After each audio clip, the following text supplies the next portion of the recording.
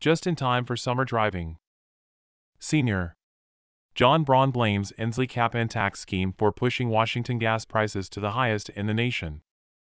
The average price of a gallon of regular gasoline in Washington is now the worst in the nation, and Senate Republican leader John Braun says the state's controversial cap-and tax law is clearly the main driver of the price jump. Braun, from Centralia, serves Washington's largely rural 20th Legislative District. He offered this statement regarding the harm being caused to low- and middle-income Washington families, especially those in rural areas, by a law that functions as a gas tax while doing nothing to improve the state's roads, no matter what you call it, cap and trade, cap and invest, or the more accurate cap and tax. This is also a case of bait and switch from Governor Inslee and the Democrats who currently run Olympia. Almost a year ago, the governor defended this scheme by claiming any effect on gas prices would be minimal or pennies once 2023 arrived and more of the law took hold. That was either ignorant or dishonest. A gallon of regular, unleaded in our state cost $3.84 on average the first week of January. Today, it's $4.89. No one would call that minimal or pennies.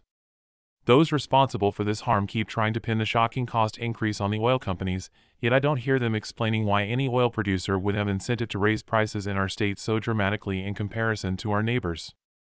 In Oregon, you will pay $4.58 today and $3.98 in Idaho.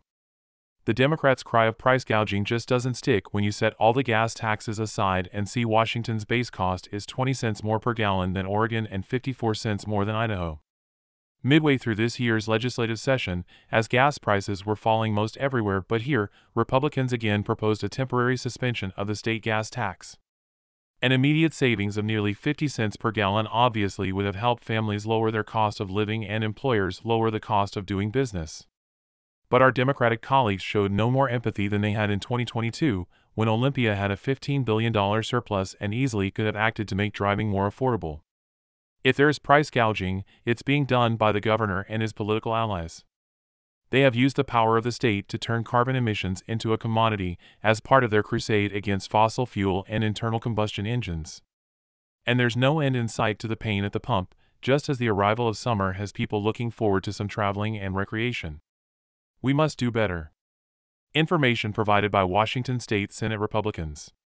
Follow on Twitter, Facebook, YouTube and Instagram at Washington SRC.